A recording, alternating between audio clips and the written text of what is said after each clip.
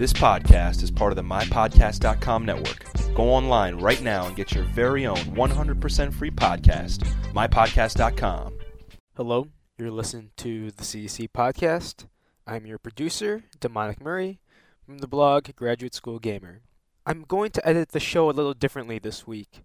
I started the CDC podcast out as a little experiment just because after the creation of Critical Distance, I felt it would be neat to have a little podcast for the site where many of the bloggers from our community and outside the community could get a voice and could speak about the issues that many of our cohorts and you listeners have been discussing.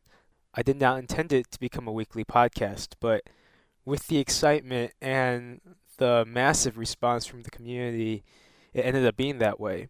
This week, my guests you'll hear in order will be Roger Travis from the blog Living Epic, Michael Abbott from the blog Brainy Gamer, and Travis McGill from the blog The Autumnal City.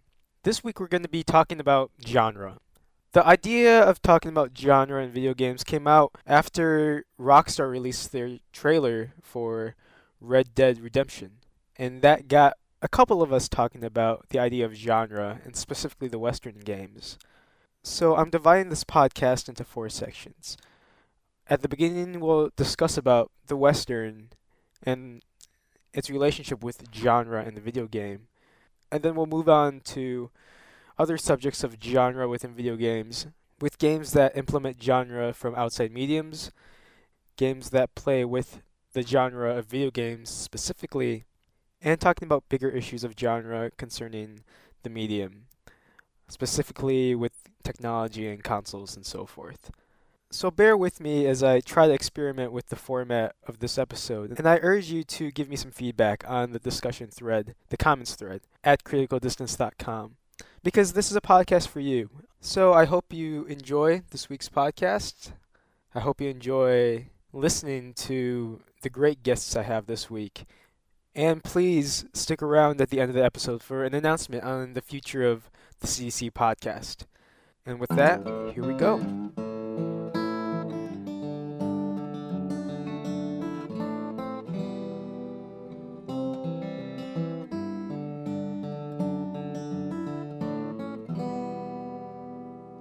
I guess this week's subject is on genre, and genre is quite the fully loaded word, if I'm familiar with it. And it's hard to identify with any medium.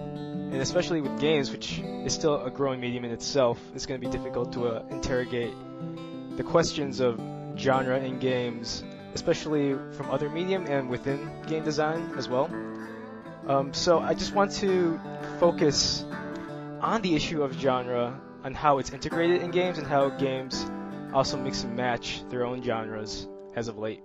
Do you want to start on the Western, since I guess that was the initial thing that sparked me, and I guess Travis too, Roger Travis, to look at the subject of genre in games. Yeah, we were having a kind of a little chunk conversation, the kind you have on Twitter, about why it is that there aren't more Western games, and I think kind of playing devil's advocate, wondering whether, in fact, that was because we associate the Western so closely with a certain filmic language. And the example that kind of shines in my mind is the first shot of John Wayne in John Ford's amazing and classic Stagecoach, where you see him as, what is his name, the Ringo Kid? Yeah. Yeah, the stagecoach is approaching, and there he is in the way, and there's this amazing, iconic shot of what will forever be the John Wayne Western hero. And which sort of briefly goes out of focus, too, which is pretty cool. Yeah. And I wondered whether you could do that in a game, even in a cutscene. And the reason I was thinking that maybe you couldn't was that because of the nature of the narration, the blend of first and second person narrations that you get in games, that kind of shot, which is such a filmic third person shot, it would be something that you could reproduce. And then Michael came back at me, I think very interestingly with the idea that no, maybe you couldn't do that shot exactly that way, but it's the kind of thing that would be really neat to see a gifted designer translate.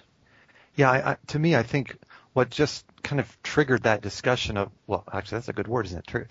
For Westerns, is because it is such a genre, that it's so driven by a set of conventional, iconic kind of symbols and ideas, and there's a certain kind of terrain that's covered in the genre that lends itself in a certain way to, another kind of artist getting his or her hands on it and sort of translating those conventions into other languages or other even mechanical, conventions. So obviously you think about a Western, maybe your first thought is, well, it'd have to be a shooter. But really, I think in my opinion, if you looked hard at the genre, it seems to me more likely have success in the genre, perhaps, as an RPG or as an adventure RPG. Because the shooting is really the least interesting part of it in a certain way.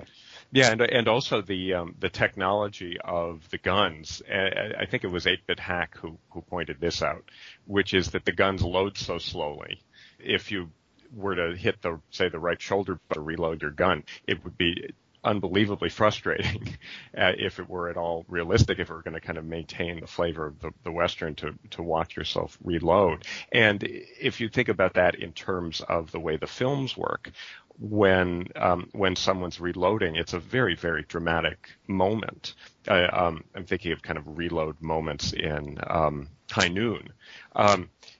That those moments are very dramatic, but it would just, I think, be very frustrating for the player, and that kind of points out how different the Western is from the shooter. And I think it's a great way of asking the question of what is genre. I mean, it may be that we can't come up with a definition for genre, but when we see the Western, we know we're talking about a genre, and then we can differentiate between different genres, even when those genres don't seem really to be commensurable, right? It seems strange to say, okay, one genre is the Western, genre is the shooter, but when you look at it from the standpoint of, okay, could a Western be a shooter, you start to identify what the constraints are, both in the technology and in terms of the narrative conventions and in terms of what makes an emotional impact. Yeah. I don't see the problem mainly being the integration of realism of the Western, of how we perceive it into games, but more so on trying to integrate the iconography, like the sort of like mythos of the Western into the game, which I believe is more important. Because there are many different kinds of Westerns, and they all have their own sort of collective mythos and their own like different ones. If you look at the Westerns of Sam Peckinpah, which are very deconstructivist of the Western as opposed to the John Fords, and then the spaghetti Westerns, of course, they each have their own language of that genre, and I believe it's more important for a game to get that sort of iconography of what kind of Western it is and what makes a Western essential, rather than purely integrating the sort of perceived realism into the mechanics.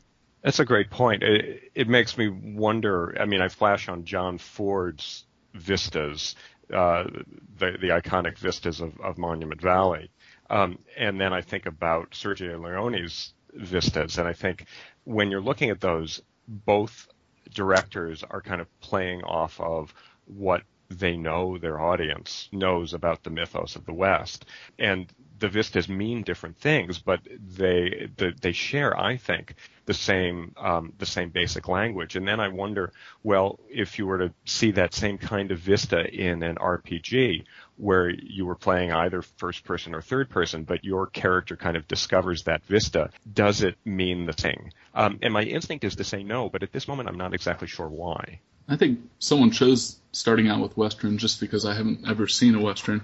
But I think part of the challenge with trying to translate something like a Western into a video game is the fact that a designer typically going to be trying to shoehorn it into a traditional video game genre. But I think that even like Roger was saying, just trying to capture that moment with the reload of a gun, I think it's possible to have the shooting aspect of a Western in a video game without it being a shooter, and that would be interesting to see. I was interested in the reaction to the new Rockstar Western, the new Red Dead game, because people seemed to think that it looked like it would be a spaghetti Western style sort of approach. And then when you saw the footage or the preview or whatever, it appears that it's not really going to be like that stylistically. But what specifically, Michael, was it that first made you think it was going to be a spaghetti Western, and then what was it? It was the shot. It was the shot that seems extremely derivative of a very similar shot of Clint Eastwood in Fistful of Dollars, or in one of those films, The Good, Bad, and the Ugly. It was the cover art, if I'm correct. Yeah, and I had a similar reaction. I saw it and thought, okay, I kind of get the flavor for what this would be. And I don't know why, but my initial response to what sort of Western should a video game Western be was spaghetti Western, was that kind of Western. Not John Ford, not Sam Peckinpah even, but that there's something about that whole milieu, the kind of the silent protagonist, which seems to really lend. The man with no name, exactly. Yeah, exactly. So he is almost by definition an avatar.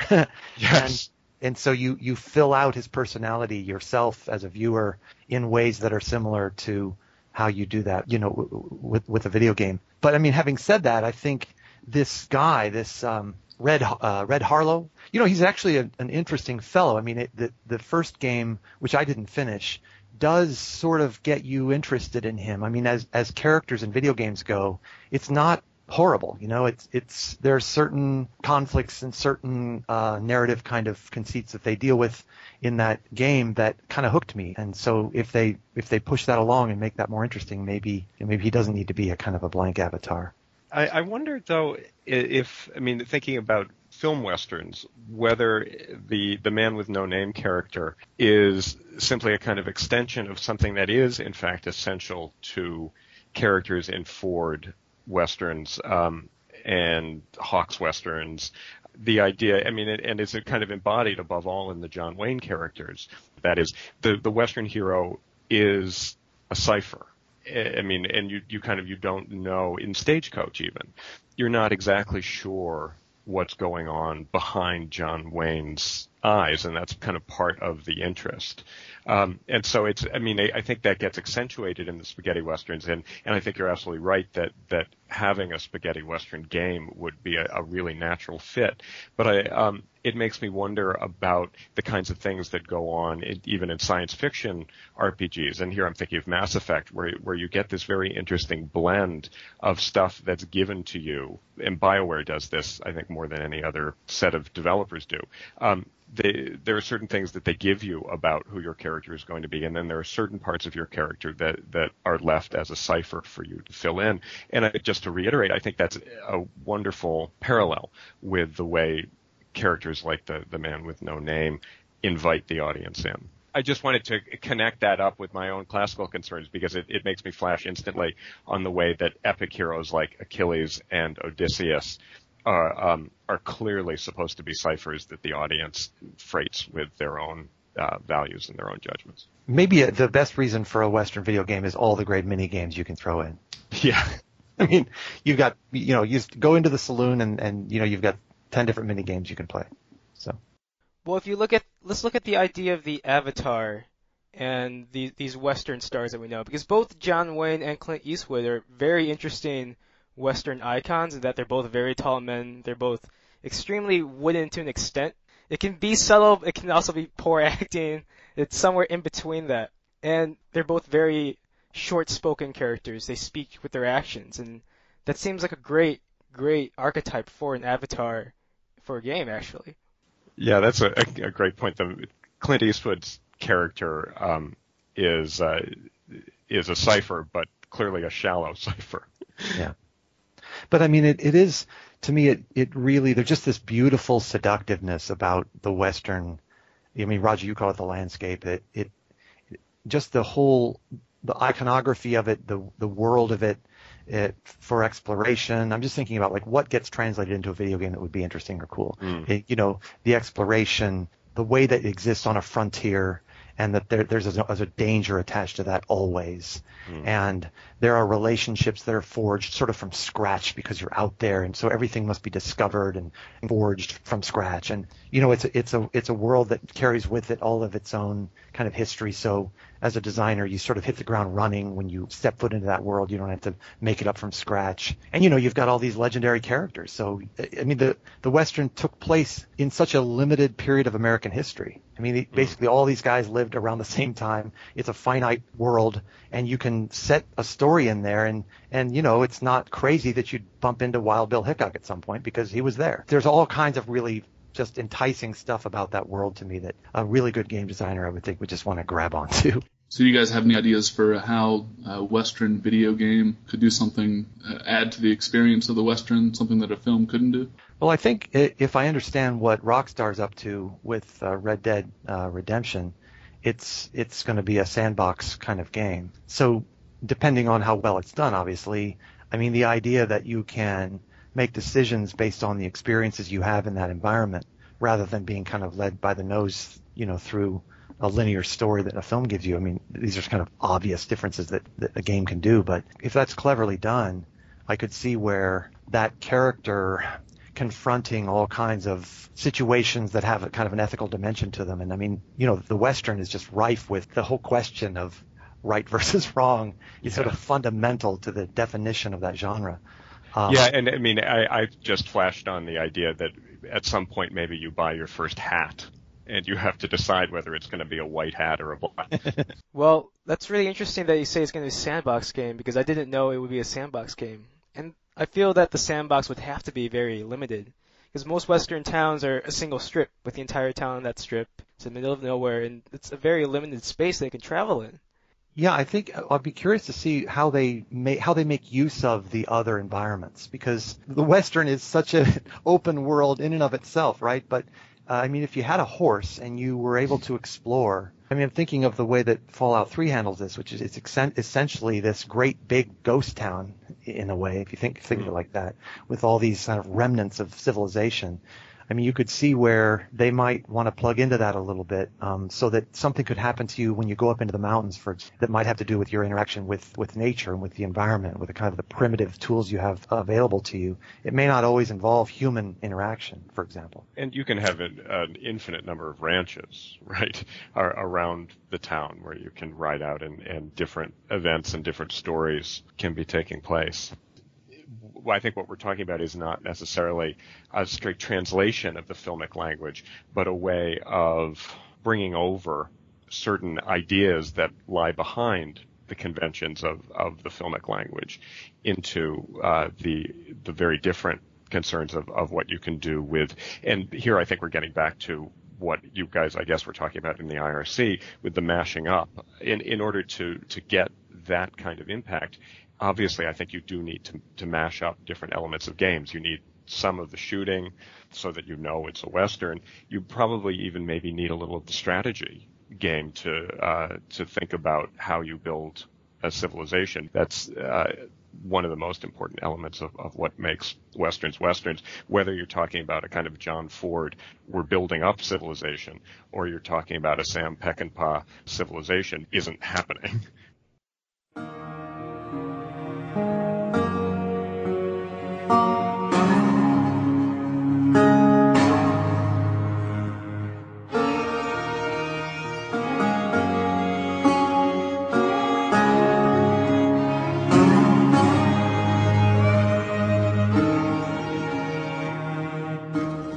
Take this discussion a little bit outside from the Western and more broadly into genre.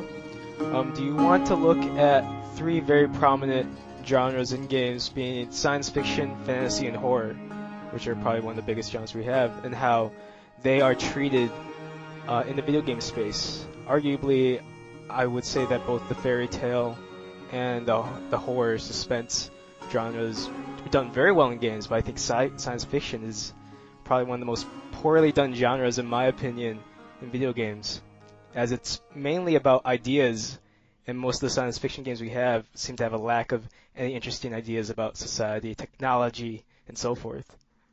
Can I argue semantics for 1 second? When you say science fiction, fantasy, and horror, it seems to me like to think about the fact that we're also talking about form, and we mean sci-fi novel, sci-fi film, both of which share a kind of set of conventions about how you tell stories. Fantasy novel, fantasy film, same there. Horror novel, horror film. I think the problem is that when you bring that over to games, you're talking about a medium that is significantly different. So that one of the things that we should get on the table, I guess, is the idea that we also need to talk about the medium itself and how the story is going to be delivered. And I think that might be the beginning of an answer to the question of why we don't have any really good kind of thoughtful sci-fi in games, because those ideas, I think, most obviously well captured in written word, and then brilliant directors, I'm thinking here of Tarkovsky, can capture that film, although it's hideously difficult, I think, much more difficult in film than it is in print. But then when we get to games, I think it's maybe even still more difficult. And I think we're just kind of working up to the point where we can think about those things. I'm not quite as down, I think, maybe on science fiction as you are, because I think that Mass Effect and even Halo began to do a job of thinking about the same sorts of, not the kind of high art issues that you find in Stanislav Lem and Andrei Tarkovsky, but the kind of middle brow issues of what the hell would we be doing in space if we were out there. It's funny when you think about science fiction. I mean, if you were just looking in at, you've heard about this video game thing, and you've got these genres that you know, which one would probably be most likely to be a good video game? You know, it's so tech oriented and it's so much about sort of geekiness that you'd figure science fiction would be totally hammered by video games. Like, we would totally get that. But I agree that we struggle with it, and I think it's because science fiction operates so often so metaphorically and so subtly, as opposed to horror, which is such an experiential thing. And you can put a person into a first-person mode or even a third-person mode, you know, exploring these dark environments. You can render that in a video game, and that experience so primally, you know, it's so, you can feel it, and it can be very scary. Whereas science fiction, even middlebrow science fiction, as Roger calls it, has a certain kind of ambitiousness, a kind of a literariness, if you will, that I think games just, you know, struggle to replicate or somehow translate. And here I think we get to the matter of the mashups again, because it seems to me that as designers move closer to doing more expressive stuff, and I'm thinking of things like BioShock and Fallout 3, Far Cry 2 even, that you get a melding of RPG and shooter and action and adventure, such that it seems that maybe we're moving towards a state where we're going to lose the kind of mechanics genres, except for very specific and maybe non-narrative games. And for the most part, we're going to think of narrative games all as being one medium, the way we think of novel and film as one medium, despite the huge differences, which really do extend to the very nature of the medium. One genre in particular, I believe, it's done very well in games and extremely lucid throughout every single video game genre, whether it's RPG or platformer or action game, is the fantasy genre. Nintendo gets the fairy tale very well. I know Batista and like the Lord of the Rings games are very high fantasy. Then we have the sort of mythos fantasy we get from both Kid Icarus and maybe God of War and Prince of Persia. And it seems that kind of story is able to go through all these different video game genres and mashups of mechanics very well, as opposed to other genres we have talked about so far. Absolutely. I feel like this is the area where I kind of most comfortable talking about, because I teach myth all the time, and for me all of these things are just one platform for myth. That is a Eliada, Mircea Eliada, called Illud Tempus, which just means that time, the kind of once upon a time world of fairy tales and Greek mythology, Norse mythology, which we see, I think, increasingly in games, that all of these are places where you can put stories that have to them a kind of what I call a cultural truth value. That is the idea that by telling these stories, we can talk about things that are going beyond the specifics of more everyday stories. And for example, what the gods do in the Iliad and the Odyssey is something that kind of takes us out of the here and now. In the same way, I think the supernatural elements, the fantasy elements of Lord of the Rings games, Elder Scrolls games, all of those things are there to just tell a story, the basic outlines of which are pretty recognizable, and are shared across all different realms of content. I mean, the basic story of Grand Theft Auto is more or less the same as things that go on in fantasy games as well. But being able to put things in this kind of mythic world means that you can tell a story that doesn't have to be specific and still is something that everybody mostly can identify with. Do you think, this is an honest question, I'm not pitching some question that I already know the answer to. How much of the fantasy setting in video games as the kind of default setting for many years is just an extension of Dungeons and Dragons as the kind of foundational text? You know, that if Gygax and the gang had been doing sci-fi, would video games have gone in that direction instead? Is there something, I mean, I'm hearing you say there's something specific to the kind of mythos of fantasy that lends itself well. But I'm also just wondering how much of that is just an extension of the roots of games like this, and that's kind of where we started, and that's kind of where we stayed. I think pretty little, because I think that when we were kids, the vast majority of us were raised on fantasy stories, and part of that is Disney, but it's not just Disney. It's fairy tales from the Brothers Grimm, Hansel and Gretel, in which I think parents from time immemorial have perhaps mistakenly wanted to tell their kids stories that would be both mildly didactic and perhaps not quite as traumatic as real-world stories are. And I think we now know, thanks to Bruno Bettelheim, that that's not true, and that these stories can be just as traumatic. I mean, Hansel and Gretel is a horror show. But in any case, it's something that seems to us to go along with play very, very easily and very nicely. And I think there's probably some influence from the Dungeons & Dragons background. And Dungeons & Dragons, of course, comes straight from the Tolkien fanaticism of the 60s. So I think that Dungeons & Dragons is part of it, but it's part of it because it's part of a much larger cultural background of fairy tale stories and mythological stories. I mean, the great myths of the Greek tradition come to us from 2,500 years ago and kind of continue on as building blocks of literature ever since then. Do you want to look at fantasy in the Japanese games, from Zelda to Suikoden to even Final Fantasy, and how even that works very well for them across the pond? I think what I'm always struck by is how familiar that fantasy world seems.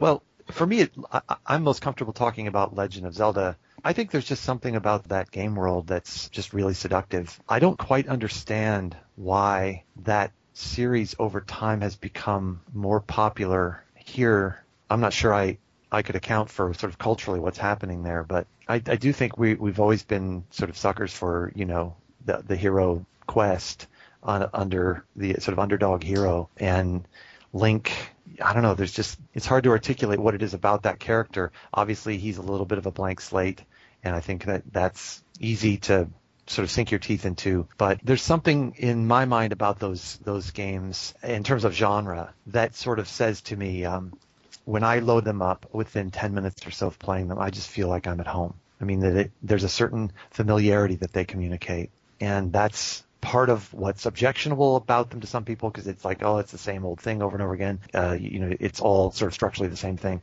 But I have to say, combined inside all of that is this sense of feeling like you're at home when you play a Zelda game. And if you really love those games, to me, it's it just feels nice. I always looked at the story of Zelda as a sort of myth that's being retold over and over again by a different person. Yeah. I'd say the same would go with Mario, with him saving the princess every game. Yeah, exactly. And I think that really matters, that they apparently wipe the slate clean and you start over each time, but you really don't. You carry with you this kind of, archetypal story that we understand, that we understand how it works, and then each game sort of retells that in its own way. And there's something probably, I suppose, on the negative side, lazy, and probably on the positive side, it's kind of a bedrock experience that you have once you're in that environment. You understand it's a solid structure to build a game on, and if they're clever about how they build all the elements around it, it feels great to do it each time. Travis, Miguel, I know you've had some familiarity with both Final Fantasy and Zelda, if I'm correct? A little bit with Zelda. I've had more with Final Fantasy. I'm not a big fan of the Zelda series. Yeah, I was wondering what attracts you to Final Fantasy as opposed to Zelda, and how do you think that genre works? And is it the game mechanics? Is it just the way the story's told through that mechanic? Yeah, I think the problem I have with Zelda is maybe it's a little bit too stripped down story-wise for me. I'm not a Final Fantasy fanboy in any way at all, but it's a little too mythic for me. There's not enough details to fill in the gaps, so I think that's the reason that I'm not a huge fan of it. I wonder if people play Zelda for the story, if there's anything about those games that seem to attract that part of your interest in games in particular. I'm a huge narrative nut, and I'm always looking for that with games, but I don't really think that's what I get from Zelda, at least not in any kind of complex storytelling that, mines some kind of fundamental truth of human existence or something. But I do think that there's a simplicity to them. There really are kind of like fairy tales, so that when you encounter a character like Midna, for example, in Twilight Princess, she sees you in a way because she turns out to be a very rich character, but like often you do in fairy tales, it's not spelled out for you. She doesn't get a lot of what you might call screen time, I guess. She's not fleshed out or whatever, however you want to describe that. But if you fill in the blanks yourself, as I think those games invite you to do, and sort of connect with her in your own way, then she can be a very vital, very rich character within that quote-unquote story. Yeah, I've just never made it that far into a Zelda game, so I probably haven't gotten a chance to add flesh to the characters that are in the games. Oh, I think what you're dealing with is archetypes, and I'm not an especially Jungian guy, but the basic structure of the story, which, as you guys were saying, and I agree with this entirely, gets recapitulated over and over and over again. And I think really the same thing happens in Ancient Epic as well. That recapitulation reinforces these very basic, almost hardwired character types, that each of which I think corresponds to something inside of everybody. And so that framework of, okay, here are these characters and these characters, and now do what's appropriate in the situation and go through the basic gameplay that so well, really just tell this story, which is so comforting is the word that comes to mind, and pleasurable is maybe a good one, and enjoy it and explore the world. I think it's a brilliant concept, and I think it's part and parcel of the stories that happen in that Illud Tempus again, which we, I think, just tend to call fantasy. The reason I brought up Final Fantasy is because I thought it was too big of a franchise to ignore, and because it's not done by Nintendo, I thought it was a very different, interesting take from another developer from Japan that takes a similar approach of releasing a Final Fantasy over and over again. To me, Final Fantasy games, I've always been interested in them more than I've liked them in a certain way. I mean, I kind of find myself, even with the most recent ones, I admire them for some of the things they do, and I'm always kind of interested in what little twists or what little changes they'll ring on the turn-based combat, for example, or will it be more action-oriented, or how will they deal with your inventory, or how will they deal with special power-ups, or leveling up in certain ways. But I've never connected to those stories. They never interest me. Even Final Fantasy VII, they always have felt just incredibly manipulative to me. Incredibly, aimed at a kind of a 13-year-old fantasy. If whatever the Final Fantasy is, it's about a 13-year-old fantasy. And like really sincere apology. I mean, people love that series, so I'm purely talking for myself here and kind of my own entree into that series. But I try them each time they come out. The fighting is fun. I love what they do with that, but I tend to get tired of it. But the stories, I just haven't ever connected. It's the characters for me, and I kind of am in agreement with you, and I have not played very much at all, really only a bit of 7. But I feel kind of the same way, and so many of my students just love them. Just as you said, it's not about the games, it's about me, I think, in my reaction, but I have the same reaction you do, although maybe not as strongly, to Legend of Zelda. And I think it's maybe something about our generation that those characters are the ones that kind of stick close to our hearts, and the Final Fantasy ones not so much. I mean, maybe not our generation, maybe just our age. I agree with both of you guys as far as the Final Fantasy series goes. I think it's funny that you say it's directed towards the 13-year-olds, Michael. What about the Persona series? Because the age group of the characters is definitely in that range, but the character is a lot more fleshed out in those games. Yeah, exactly. I mean, I think that's a very different approach. So it also has the mashup characteristic more than the Final Fantasy series does with the high school simulator, with the RPG. Yeah, very much so. I mean, it's always felt to me like Final Fantasy struggles with each incarnation to try to be pop, whatever pop is at that time, And so if that means, it's about, getting new clothes that are cool looking as rewards for moving along through the game, or if it means the way that the character's hair just seems to be, just sort of coiffed in certain ways that suggest whatever, Japanese 13-year-old version of cool is at that moment. But with Persona series, I mean, there's just a certain edginess to those games that I think Final Fantasy series has tended to want to play it safe thematically and just in terms of what you see on the screen. I mean, you put a gun to your head and you blow your head off to to enter the world of the game, to prepare to fight monsters. Basically, that's not anything you're going to see in a Final Fantasy game. One thing about the high school mechanics, I guess, if you want, in Persona, is it seems to me that high school is used there as a metaphor for the way that everybody, not just kids in high school, feels about their lives. I think none of us really ever gets past high school. And so I think although it's really interesting to compare the kind of high school mentality of Final Fantasy with the what's going on in Persona, I think in the end it shows us more about the way that high school is being used in Persona as a very clever frame for the exploration Michael was just talking about of the psyche. Because there's so many Final Fantasies and they've evolved so much, how do you see the trajectory of how the mechanics of the JRPG in Final Fantasy has evolved in tandem with the way the fantasy genre is treated in Final Fantasy as it moves on? Like when they add the class system or how they change the turn-based attack systems, do you see a sort of similar growth or maturity of an arc in the way they approach the mechanics the same way they attempt to approach the growing maturity of the Final Fantasy narratives and the fantasy they present with each iteration of that game in the series? This just sounds like I'm, hammering Final Fantasy over and over, and I don't, that's not my intention, and tons and tons of people love these games, so again, just a caveat, but, mechanically, I see those games as just incredibly conservative.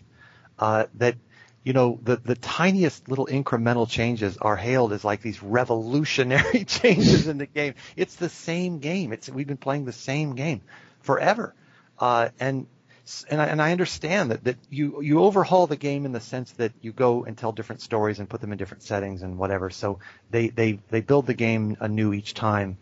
I get that it's not the same characters being led through a series of sequels, but ultimately it's the same game mechanically, where an audience has extremely specific expectations for that game, and an audience that will vociferously resist anything that pushes it in any direction too far.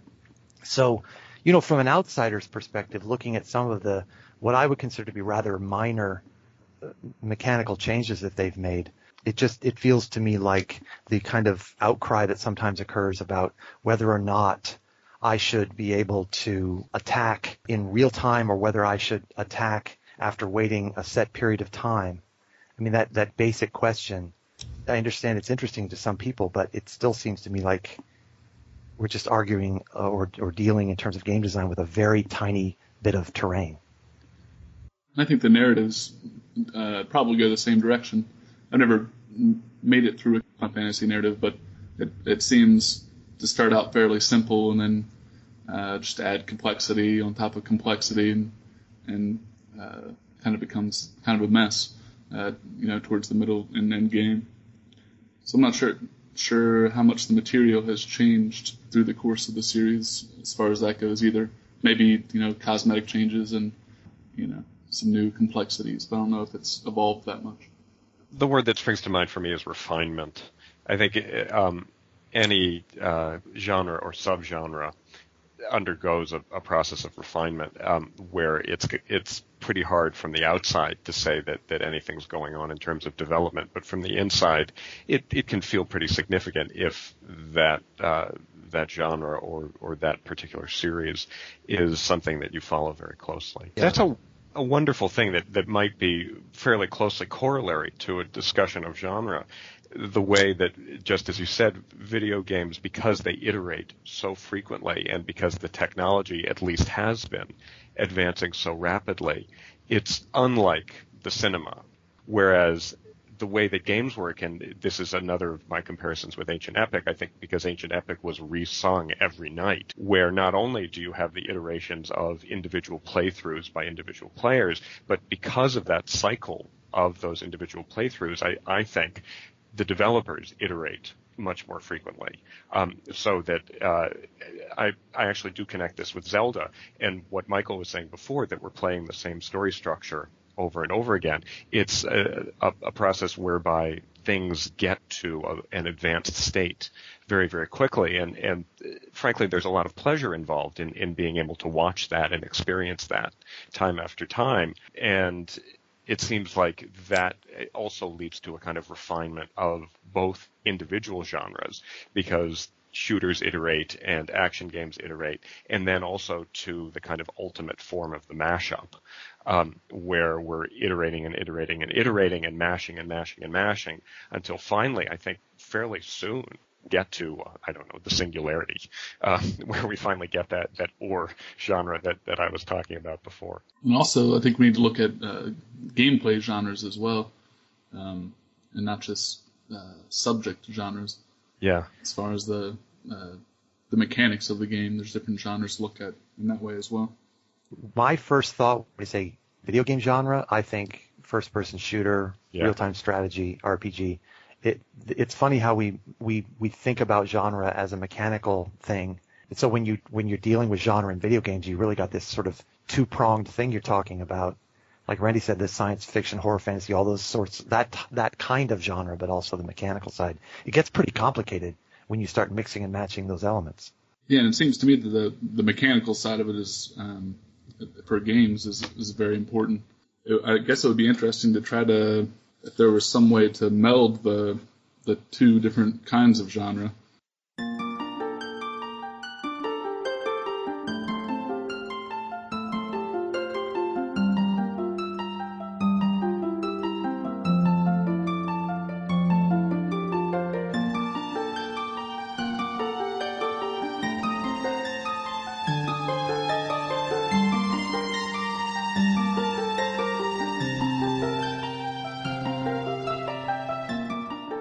Since we're on reiteration, the ruse of this conversation was to bring in Final Fantasy and talk about the evolution on its battle system, because it seems to integrate new elements from other genres back in. So I was wondering if we can turn the direction of the discussion away from integrating genres from other mediums into video games and talking about how video games treat their own genres. And since we're talking about the mashup and the reiteration, I think that would be a good place to begin that part of this discussion. Well, I think going back to what Michael said with the Final Fantasy battle system is they do seem to try to integrate whatever is pop into the battle system. So they noticed people were mostly interested in real-time mechanics, so they start to integrate some of that in. But yeah, they do. It is kind of a slow mashup of what gamers are interested in at the time, though it does seem to lag, fairly far behind the rest of the gaming world. One way of looking at Final Fantasy, and maybe this is a way of being more fair to it, is that it's created a system in and of itself that is what it is. It's sort of like high opera or sort of like kabuki theater, that you don't ask kabuki theater to push at the boundaries of theatrical innovation. That's not what kabuki theater is. It is a very ritualized, very formal, relying on very specific conventions kind of experience. And that's why it's interesting. And so maybe another way of looking at these kinds of micro refinements that happen within Final Fantasy is that it's become a better and better version of itself, with more technology and more really expert people being brought to bear on it without necessarily changing. It strikes me that the greatest works of art in history have more or less made their own genres. Moby Dick is something that springs to mind. Moby Dick novel, but it's not a novel like any other novel is a novel. Same with Ulysses.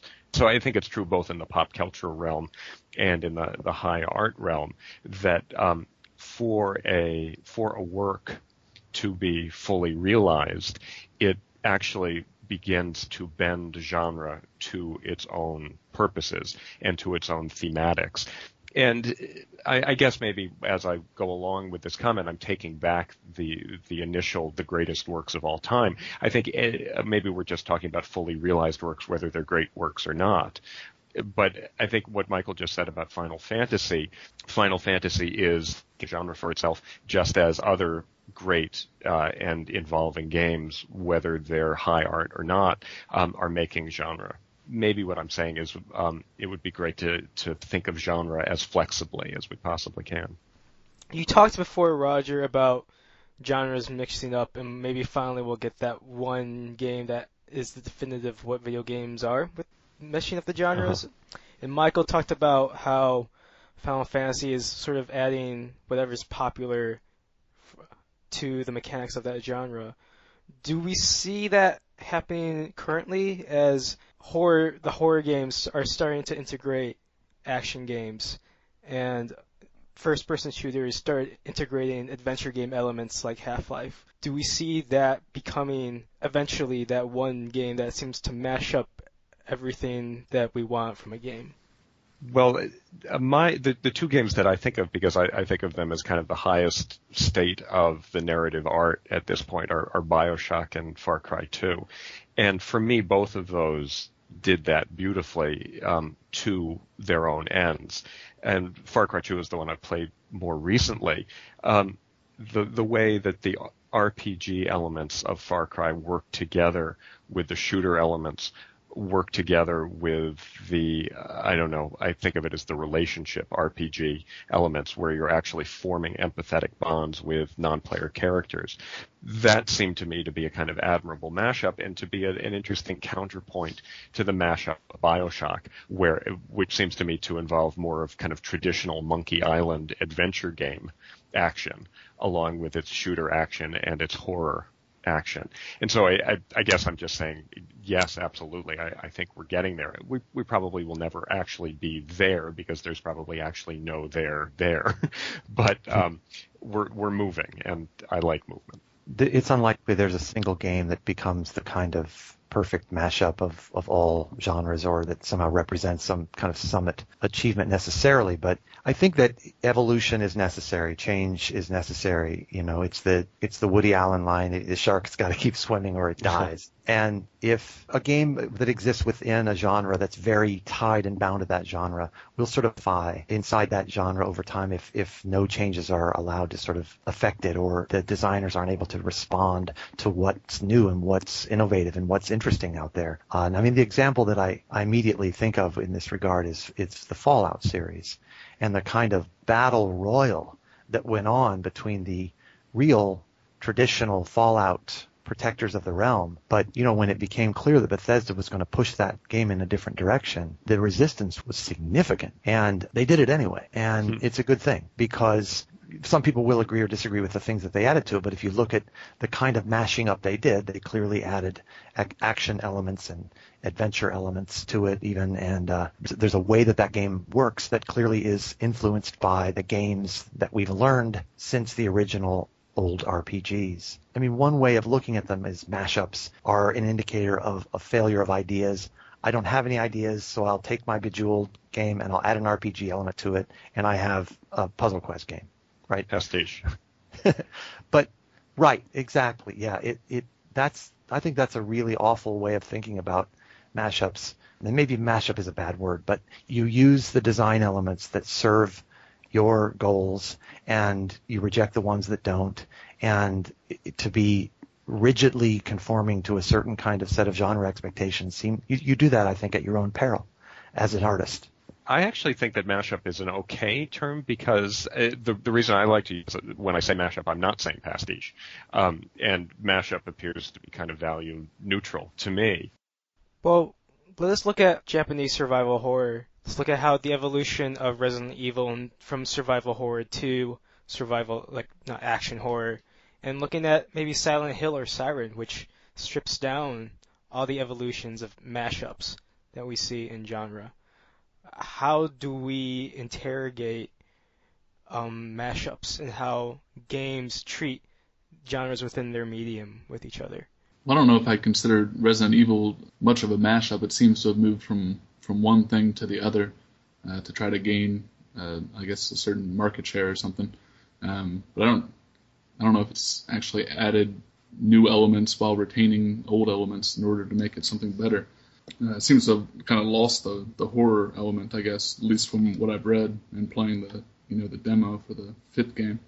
I don't have any problem with where the Resident Evil franchise has gone. If there's an audience that wants it to be more like an action shooter and less like a survival horror game, do that. Go for it. I think RE4 was terrific. I loved it. I didn't think it was scary, but I thought it was good for a whole bunch of other reasons. But I mean, having said that, it does interest me. I wrote about this recently, that the next Silent Hill game is really an attempt to sort of head back to the roots of that franchise and make it all about surviving.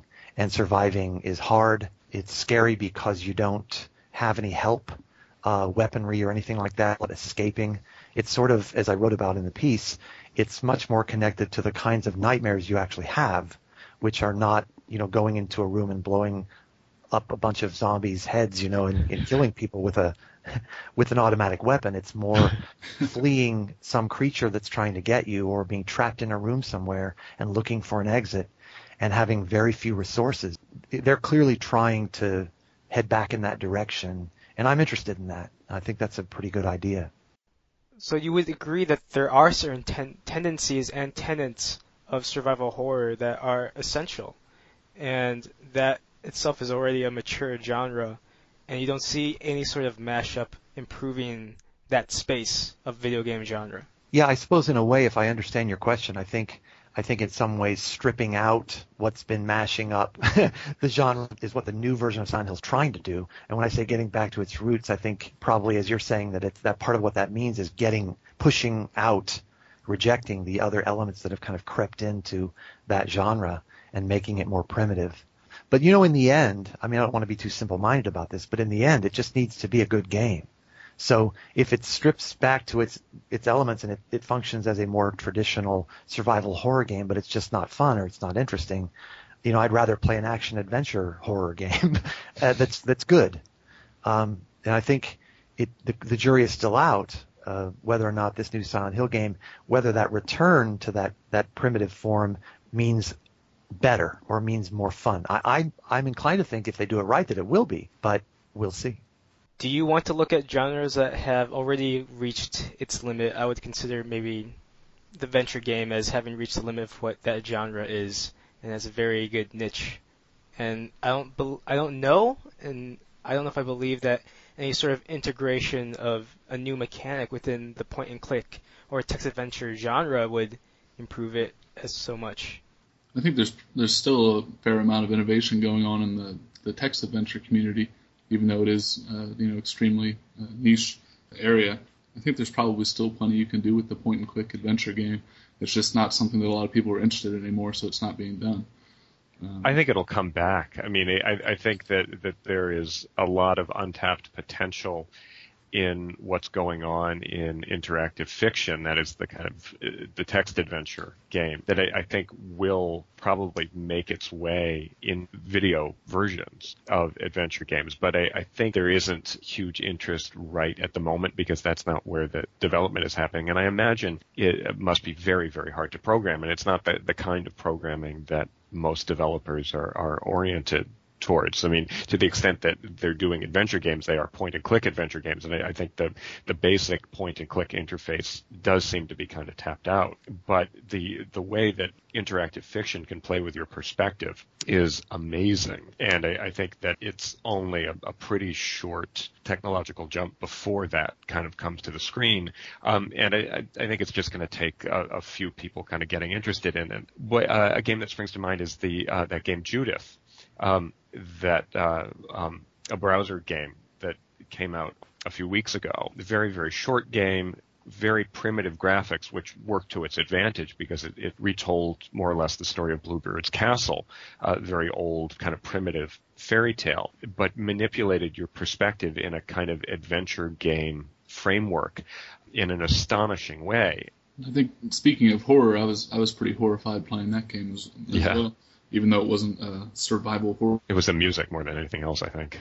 Yeah, and some of the sound effects as well. Sometimes it's not the designer or the genre that pushes these things one way or another, but it's the hardware. And I think the iPhone is going to continue to have a pretty big impact on these things. Just that the way that you have to interface with that device, that particular kind of action will encourage a kind of game design that may harken back in some ways to adventure games. They may not necessarily be classified as old school point and click adventure games, but if you really pay attention to what you're doing with the interface on that device, it's a lot like that. It's interesting how the smaller production, the indie games are some of the most daring mashups, I guess, because not only the limited technology, but also the more risk than a big budget game would. It's hard to have a conversation about video games without BioShock coming up at some point or happening. And that game in particular interests me in the way that it extracts the kind of the best of certain genres. It's a kind of an action adventure shooter, right? And told in a sort of first person mode. And I think there are moments in that game when it feels very much like you're playing a shooter, other moments when it feels like you're kind of exploring in a kind of an adventure setting. And other times when it just feels very action-oriented with, all the narrative stuff. It just seems to me that as we think about how genre morphs and mashes up and does all these sorts of things, it's interesting to compare how designers plant those elements of genre into their games and then what winds up being useful about that and what lessons you learn from it, and then how other games learn those lessons and borrow it and copy it or whatever. It's a fascinating kind of thing to stand back and look at how it all plays out. Sure, and with BioShock, most of the adventure elements are really just a really well-developed world, around the shooter mechanics. So it'd be nice to see some more of that in other games as well. Yeah, exactly. I mean, if you're an old school gamer, there's just something kind of wonderful about realizing as you're making your way through BioShock and all of the information you receive from that game purely because of its environments, just looking at stuff and reading stuff. It's a lot like Monkey Island. Sure. Yeah, I mean, you're looking at stuff, you're trying to figure out what you're supposed to do, and the environment is sending you information, and you have to pay attention to it, and you're thinking about things. There's a kind of a whole art style behind it. But there's something continuous about game design. If you've been playing games for a while, that is, I think, part of the pleasure of playing games is the way you can connect those dots in your head from your past experiences.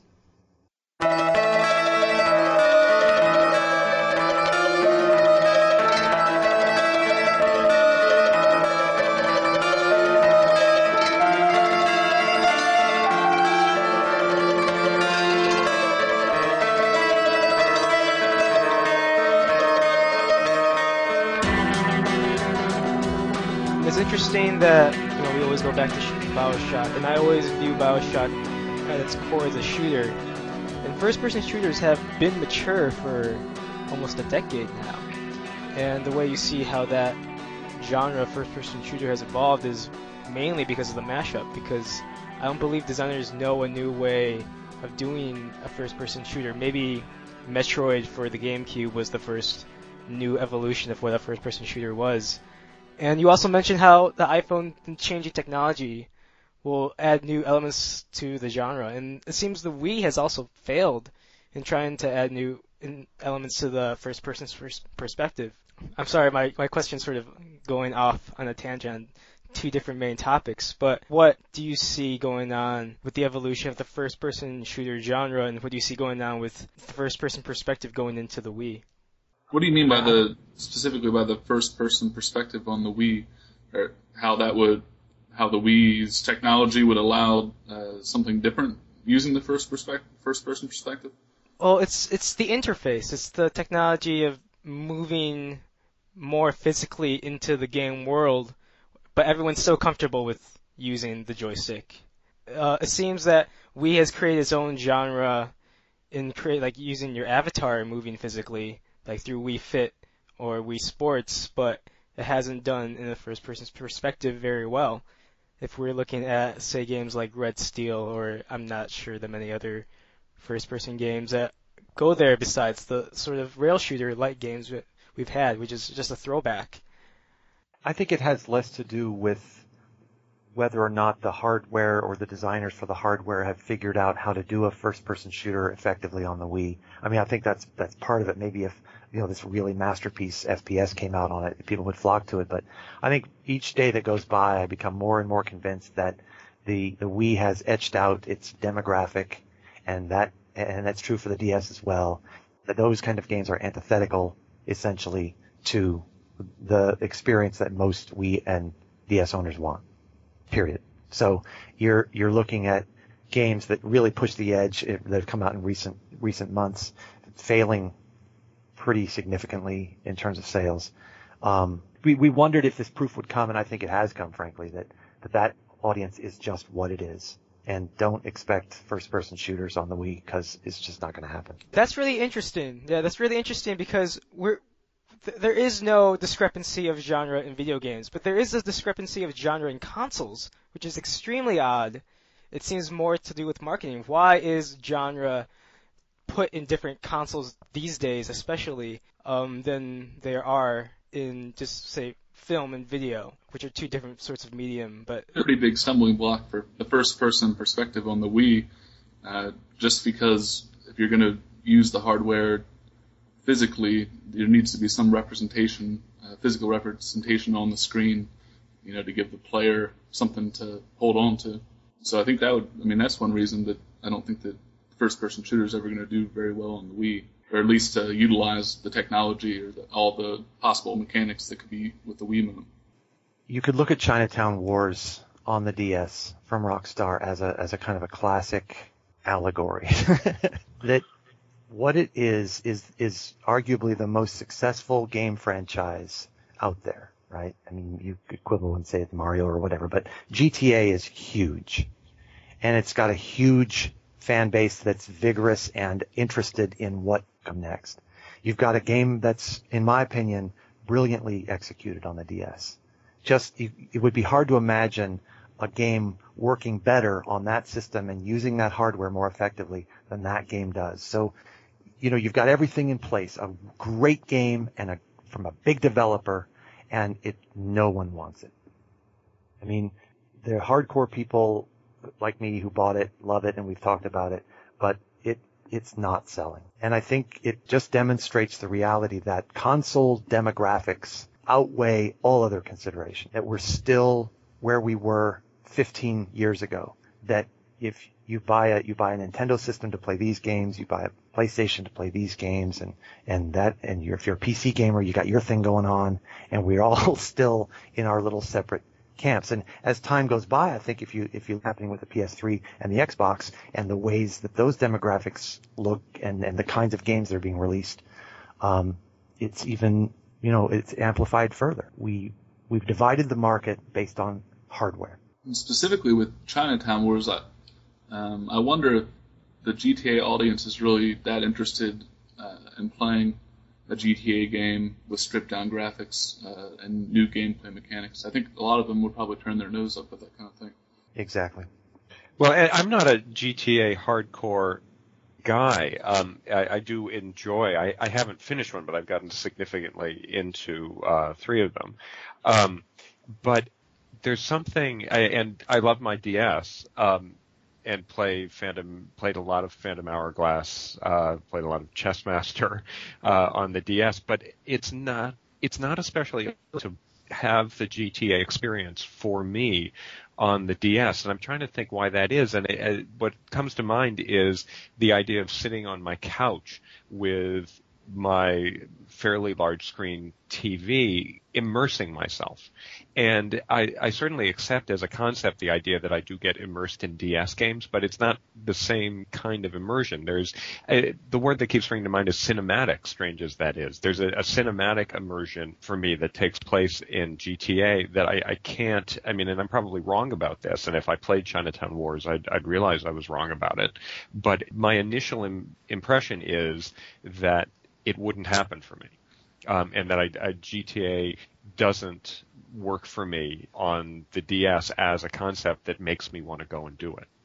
And I think I'm sorry, go ahead, Travis. I think the perspective on the GTA is a lot of what it is as well. If you look at the popularity of GTA 1 and 2, that has the same perspective as Chinatown Wars, part of what makes me so excited about GTA is just the huge world that you can look out into.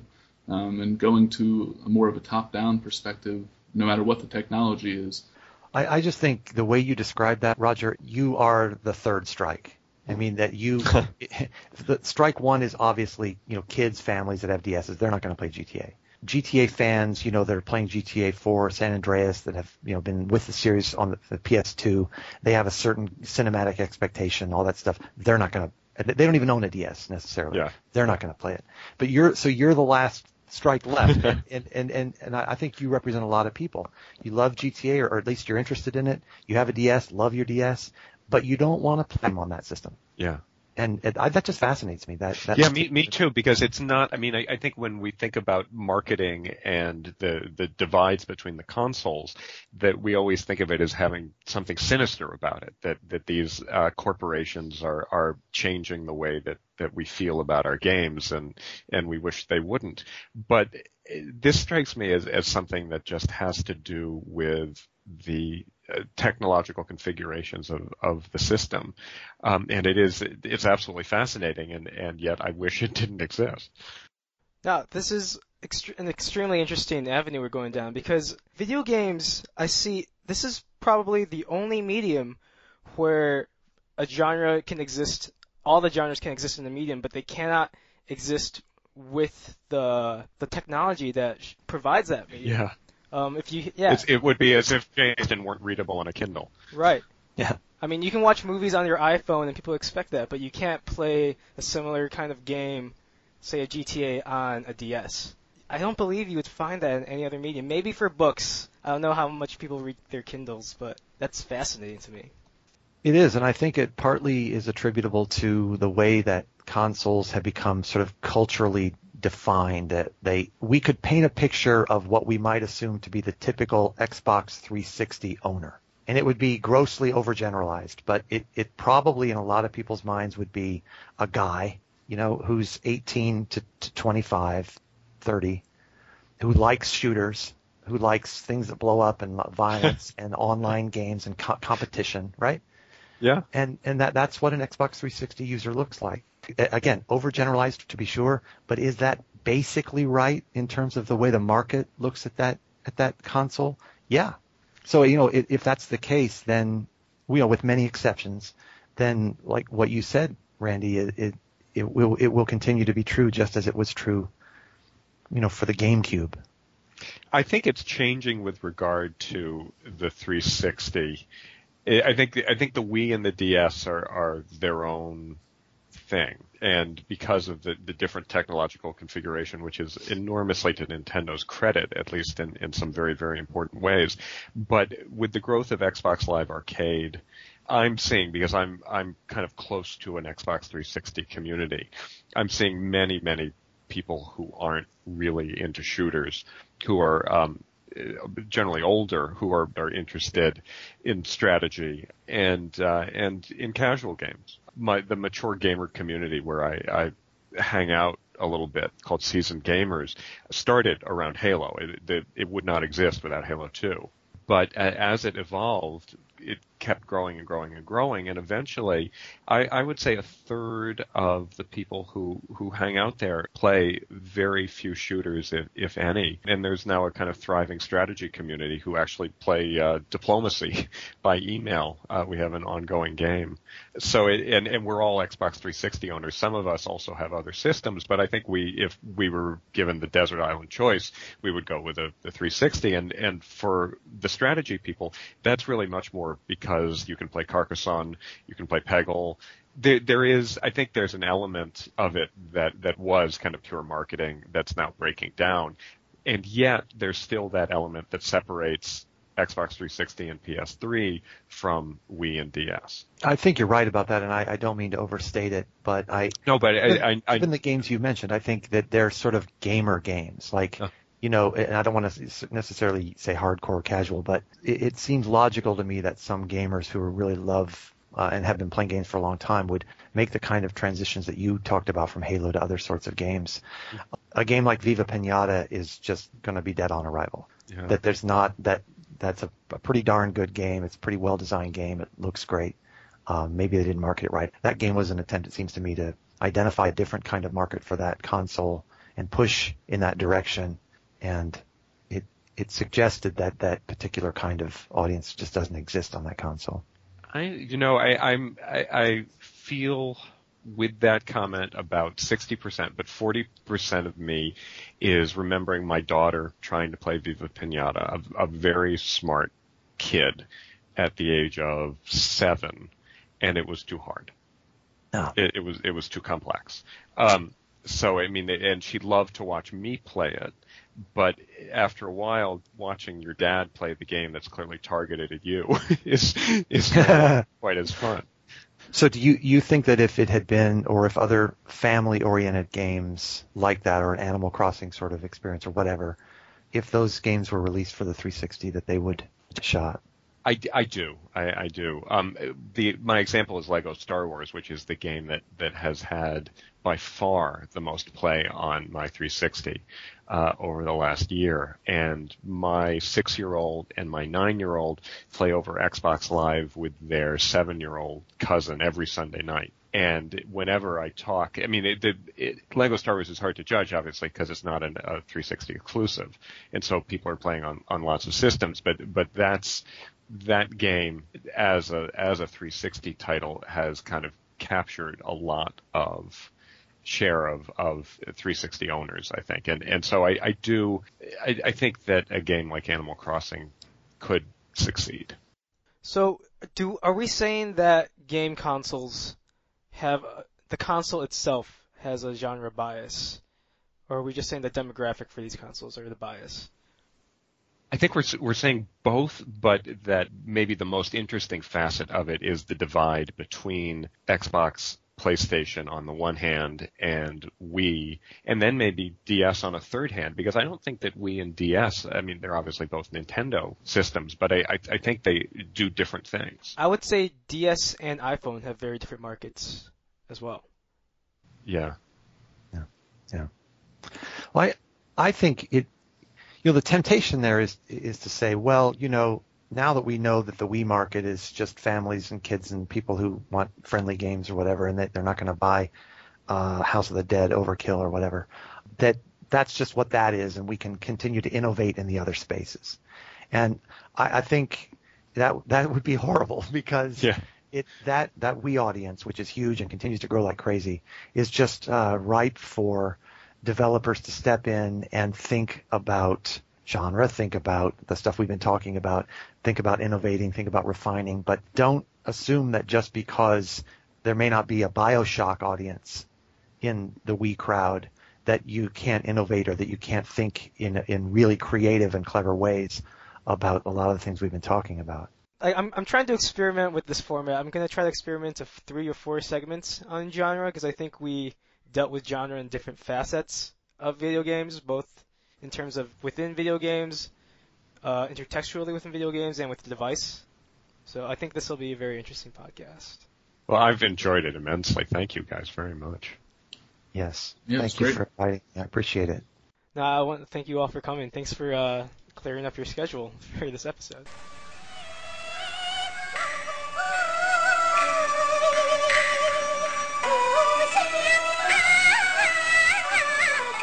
And that about concludes this week's episode. Once again, I would like to thank our faculty guest chairs, Roger Travis and Michael Abbott, and of course a very special thanks to Travis McGill, who joined in on the discussion as well. On a note, I do have to say that the CDC podcast will be taking a brief hiatus right now. We're currently trying to figure out what is going to happen to criticaldistance.com, and the podcast is being put temporarily on a back burner. So please take this time to leave a comment so I can improve on the podcast and come back with full force. I do have some future episodes planned. I would like to thank all of you for listening, and I hope to be back soon. Hopefully we'll have original music, a podcast icon, and all that other jazz that you're used to from other websites. Once again, all of our blogs are linked on the show notes. You can check out the games and articles we mentioned on this podcast on there as well.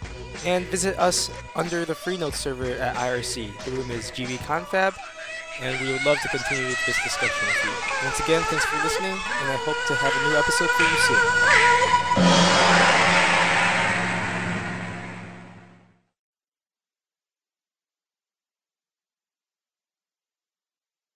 soon. There is, I mean, it seems like genre always has the tendency that, and in a sense, that's how tragedy and then comedy get born. In Athens, you take what was originally just a bunch of people singing a story from myth, and then you add Homer in there, and all of a sudden you have this new genre that Aeschylus is off on, and then you add the comic revel in there, and you have comedy and then satyr play. So it's, I mean, I think it's absolutely true, and it's neat that it's happening with games. As usual, though, as the classicist, I'm always going back and thinking, well, what's something in the past, as well as chronically what's going on right now. We didn't go back that far. We didn't. As I recall, maybe Randy, you can help jog my memory. We sort of just kind of scratched the surface of a conversation, and then we kind of said, well, let's leave it for the podcast if that's what we choose to talk about. We don't, we can explore it there, and we didn't dig too hard in the IRC. But I mean, I'll talk about anything you guys want to talk about. To know, I have not played a Final Fantasy game ever, so I was just trying. So all that stuff we said, we were just making it up. It's actually a real-time strategy game. Okay. Oh, we weren't talking about tactics? Right.